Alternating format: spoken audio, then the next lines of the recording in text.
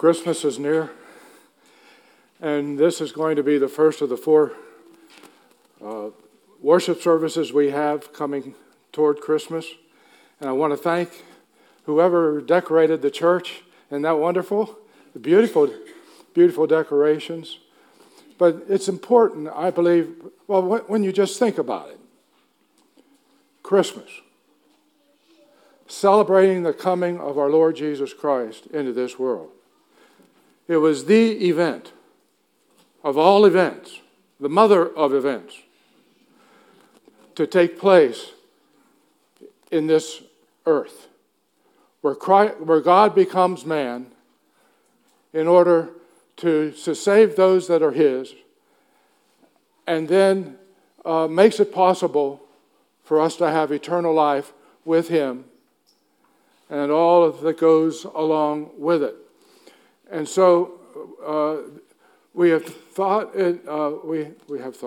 yes, that's proper.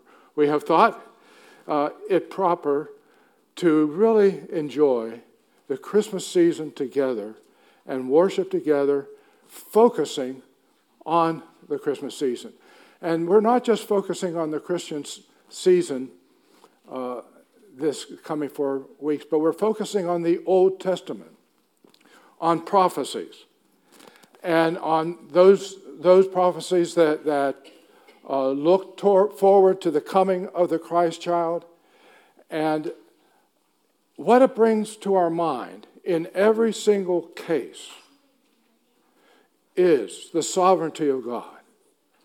How God, through history, through time, through space, through all of this, kept His promises from failing and brought the Christ child, which He had already thought of before the foundation of the world, to bring to us at that time. And so this will grow in terms of our understanding of all of that. And I would invite you to stand out of respect and reverence for the Word of God as we read from God's Word, Isaiah chapter 9, 1 through 7, perhaps the most specific of all the Old Testament passages detailing the coming of the Christ child. Let us listen to God's holy and precious and infallible Word. But there will be no more gloom for her who was in anguish. In the former time, He, God, brought into contempt the land of Zebulun and the land of Naphtali. But in the latter time He will make glorious the way of the sea, the land beyond the Jordan, Galilee of the nations. The people who walked in darkness have seen a great light. Those who dwelt in the land of deep darkness, on them the light has shined. You have multiplied the nation. You have increased their joy. They rejoice in your presence, as with joy at the harvest, as men rejoice when they divide the spoil. For you have broken the yoke of their burden and the staff of their shoulders, the rod of their oppressor, as on the day of Midian. For every boot of the booted warrior in the battle tumult and every garment rolled in blood will be burned as fuel for the fire. For unto us a child is born, unto us a son is given, and the government will rest upon His shoulders, and His name will be called Wonderful Counselor, Mighty God, Everlasting Father, and Prince of Peace. Of the increase of His government and of peace there will be no end, upon the throne of David and over His kingdom, to establish it and to uphold it with justice and with righteousness from this time forth and forevermore. The zeal of the Lord of hosts will accomplish this. Let us bow in prayer. Our Father, may the words of my mouth, the meditations of our hearts be acceptable in your sight. O Lord, our strength and our Redeemer, we ask in Jesus' name. Amen. Please be seated.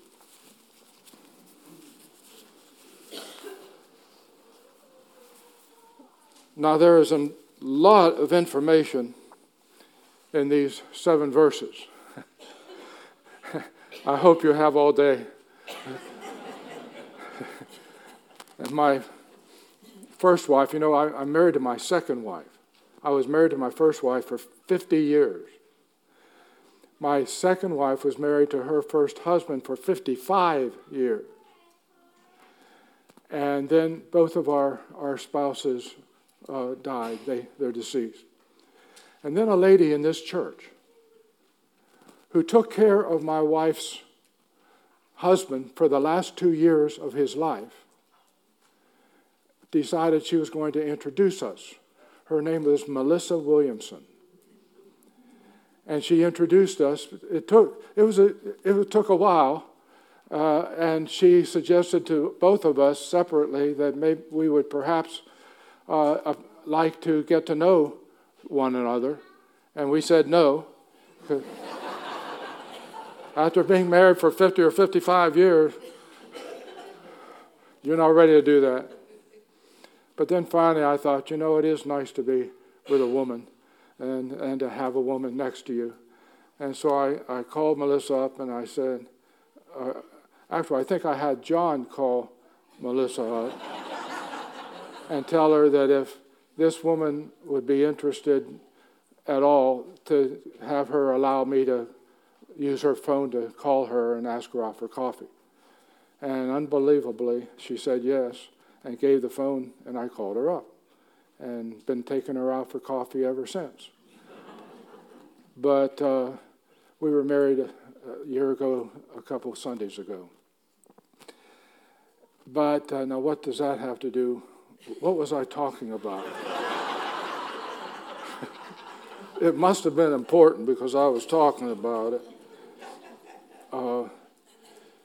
My former wife would not allow me to preach over 25 minutes. She says after that everybody goes to sleep. So I'm trying to keep this to 25 minutes. So we'll see what happens. But the very first verse itself is difficult to understand. And you look at it and you think, what in the world is he saying? But it's not really difficult. It's really quite easy, and it's very revealing. Every single verse in our passage points to Christ. This one specifically points to Christ. It says there will be no more gloom. So apparently there was gloom prior to this, for her who was in anguish.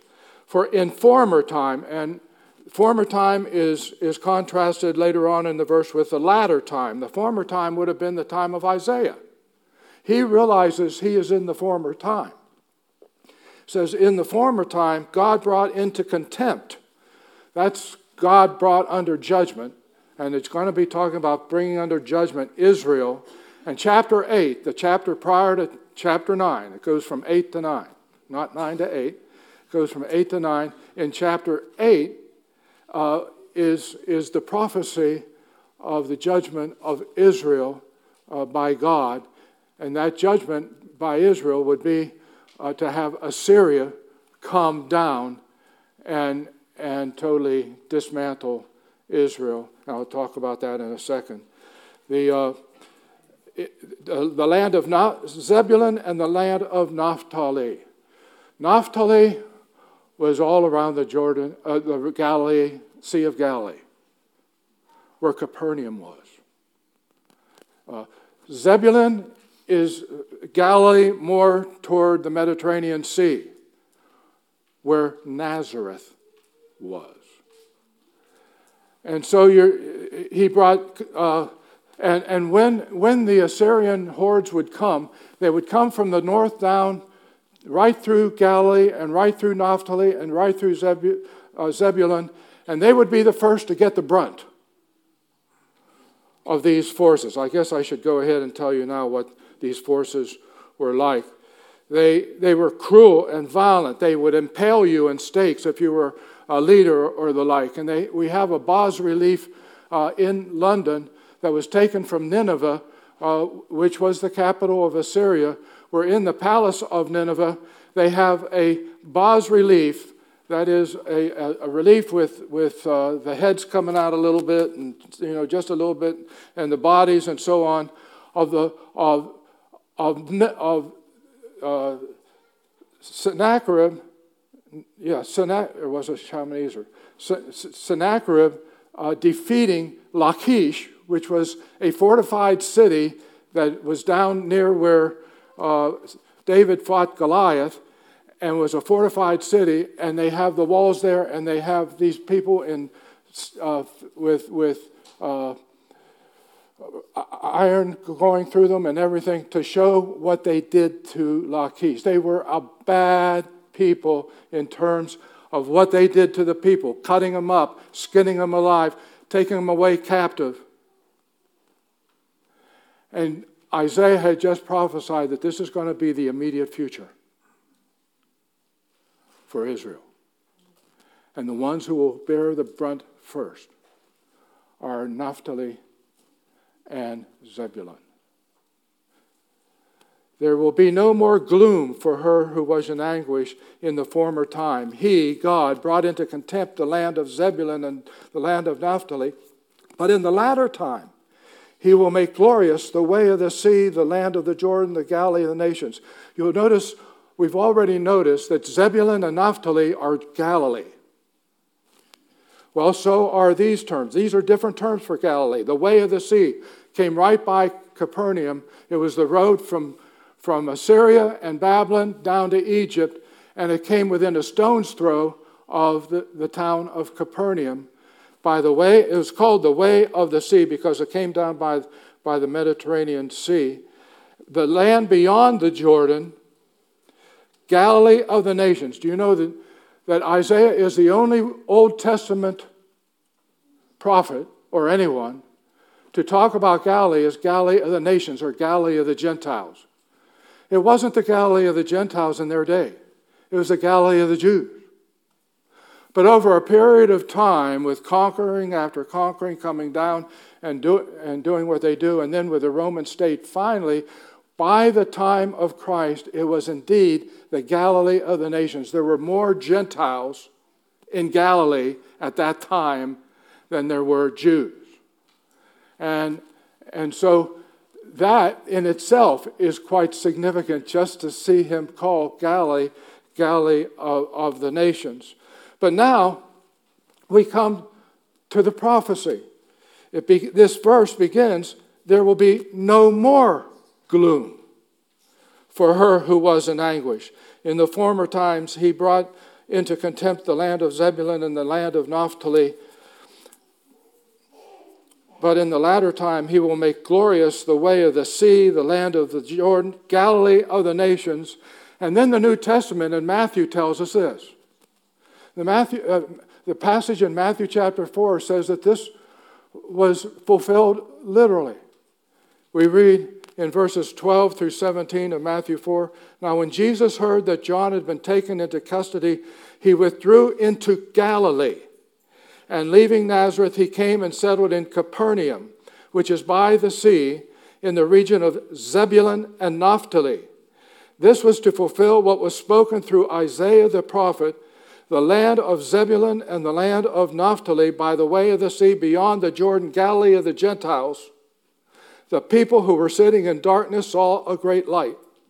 Those who were sitting in the land and the shadow of death, upon them a light dawned." And from that time, Jesus began to preach and say, "Repent, for the kingdom of heaven is at hand." Only one verse. We're already realizing how important and how careful and how specific all of this is. Reminds us that we worship a God who controls history, who controls what he has planned and prepared. It's not going to go away. It's going to go the way he planned. And we begin to wonder at the beauty of that and appreciate it. Well, the latter part of that verse is, "In the latter time he will make glorious the way of the sea, the land of the Jordan, the Galilee of the nations." And before identifying the child that is going to make all this possible, he goes on to describe the glorious part of what's going to be happening. And he does that in 4 verses, 2 through 5. And the first thing we find is the way he describes how this is going to change is that light will displace darkness. The people who walked in darkness, verse 2, have seen a great light. those who dwelt in the land of deep darkness. On them the light has shined. Notice he uses the past tense. This is called the prophetic perfect by Hebrew scholars. What that means is that they're using the past tense to state what is going to be so obvious in the future that they can speak of it as already done. That's what it means. Okay. In the midst of a dark and desolate land, God will bring this light. Isn't that like God? God goes straight to the place of strict darkness that has had gloom and despair written all over it. And he places Jesus right in the middle of it. Zebulun and Naphtali, a great light in the midst of a dark and dismal world. Jesus came saying, I am the light of the world. Whoever follows me will never walk in darkness, but shall have the light of life. And the same message comes to us as we receive Christ into our hearts, as the Apostle Paul said in 2 Corinthians 4:6. For God, who said, light shall shine out of darkness, is the one who has shown in our hearts to give the light of the knowledge of the glory of God in the face of Christ. Light will displace darkness. Joy will displace gloom. You have multiplied the nation. You have increased their joy. They rejoice in your presence, as with joy at the harvest, as men rejoice when they divide the spoil. Notice joy or rejoice 4 times here in this text. And it says, you have multiplied the nation. They're about to experience in Isaiah's time the decimation of the nation. Now they're going to experience the multiplication of the nation. Of course, the nation in the New Testament was his body, the body of believers, the body of Christ, those who are the recipients of all that Christ came to do. And remember, the gospel is that which brings joy. You know, I think of joy to the world, the Lord has come. And what are those words? Repeat the sounding joy, repeat the sounding joy, repeat the sounding joy, you know, in that carol. Very fitting for the coming of Christ. Instead of loss of life and being led captive, the nation's going to be multiplied. They will be dividing the spoil as in victory. And surely that's who we are as the gospel has spread out and brought so many in, and they are rejoicing because they are in him. Light will displace darkness, joy will displace gloom, freedom will displace oppression. Verse 4, for you have broken the yoke of their burden and the staff on their shoulders, the rod of their oppressor, as on the day of Midian. He gives the example of Midian when the Midianites and the Amalekites and the sons of the east would swing down and into the land of Israel and around the Jezreel Valley and down even as far as Gaza.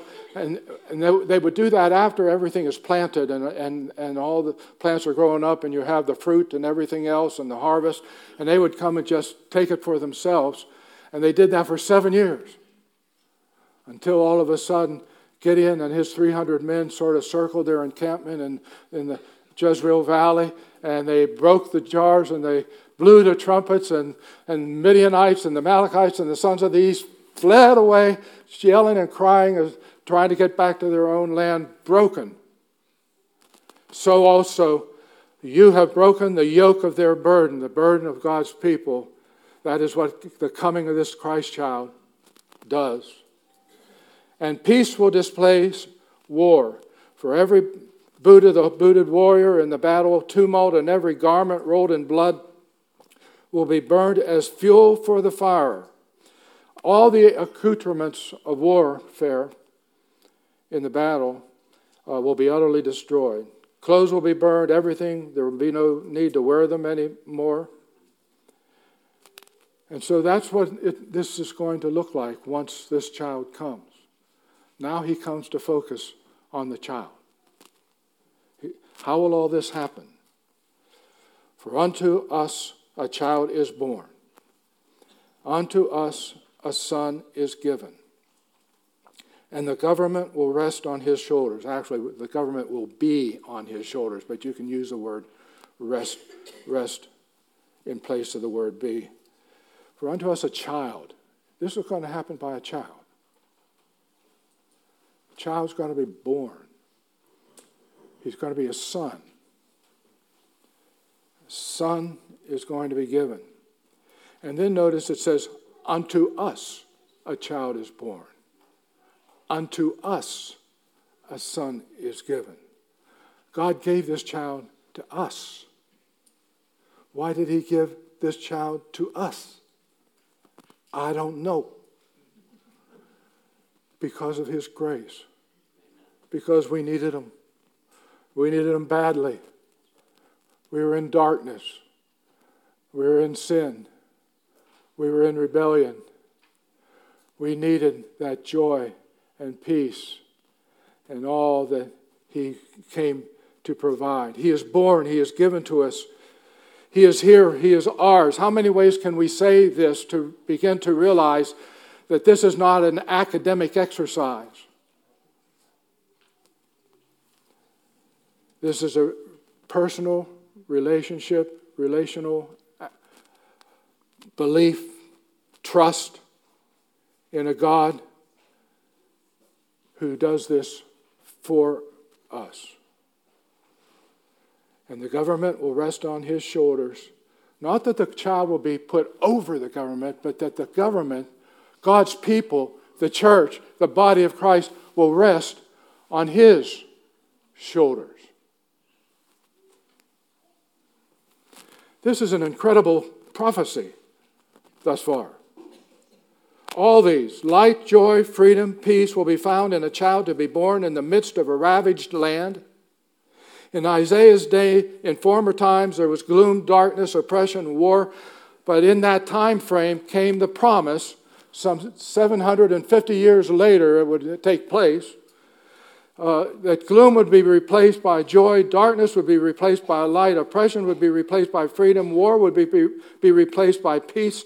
And this would all come about because a child would be born unto us, on whose shoulders the government, the kingdom of God, would rest. Reminding us of only one child that could be, who said, who declared and promised, I am the light of the world. I have spoken to you that my joy may be in you and that your joy may be full. If you abide in my word and are truly my disciples, you shall know the truth, and the truth will set you free. The Spirit of the Lord is upon me because he anointed me to preach the gospel to the poor, proclaim release to the captives, recover of sight to the blind, to set free those who are oppressed, and to proclaim the favorable year of the Lord. My peace I leave unto you, my peace I give unto you, not as the world gives do I give to you. In the world you shall have tribulation, but be of good cheer, I have overcome the world. And then Isaiah goes on to say regarding this child very specifically, and his name shall be called. The name having to do with the very character of that child, of the very nature of that child. Wonderful Counselor, Mighty God, Everlasting Father, Prince of Peace. And you'll have to forgive me. I'm doing one of those dumb things I always do when you may know too much or know too little about what you know or don't know. But I did once teach Hebrew. And I did live in Israel for a year with Hebrew. However, I'm not depending on my Hebrew. I'm depending on some Hebrew scholars. All of these are nouns. All of them. There's not an adjective there. And I'm going to give you the translation in the order that they come in the text. Wonder of a counselor, God of might, Father of everlasting, Prince of peace. Now let's look at these names. Wonder of a counselor. The word wonder is not just a general term. This particular word for wonder is only used in the Old Testament of God, of his deeds, of his work. For example, in Psalm 78:11, it says, they forgot his deeds and his miracles he had shown them. He wrought wonders before their fathers.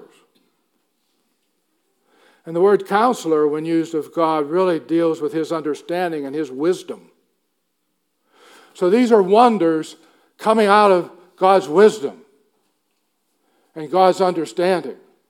He is a wonder of a counselor. God of might. This is the word that's only used of God. El Gabor. Being used here of a child. Being used here of a son. El Gabor is like El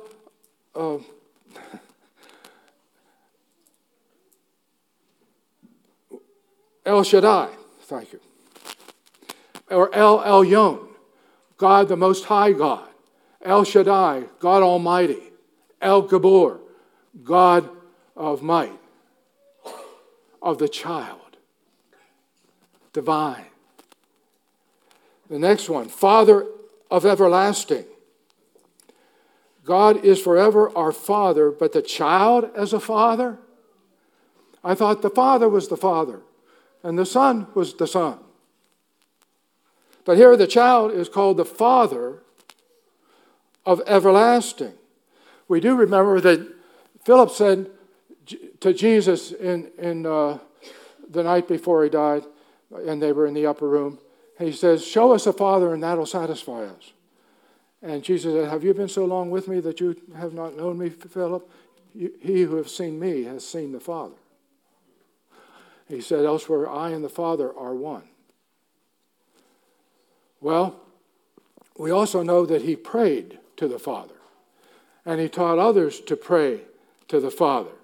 So don't ask me to tell you how to put this all together or try to come up with a Trinitarian formula of some sort, But we do know that as a father, he does the following. He cares, he provides, he sustains, he nourishes, he looks after your needs, he provides for every exigency. As Psalm 103:13 says, as a father pities his children, so the Lord has compassion on those who fear him. Nonetheless, that's a pretty big name for a child, for a baby. And the final one, Prince of Peace. Prince could be used in terms of others, princes. But you can't attach it to peace with the princes of this world. He's a king that secures peace. When we pause to consider all the names, we find that all are attributes basically of God.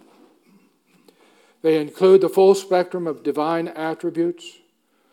When we look in history, there's only one child of whom every one of these attributes fit. And what will our response be this Christmas season?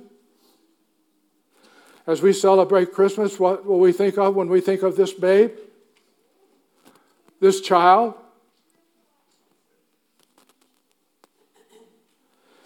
Also, we need to end with the duration of this child. Of the increase of his government and of peace, there will be no end.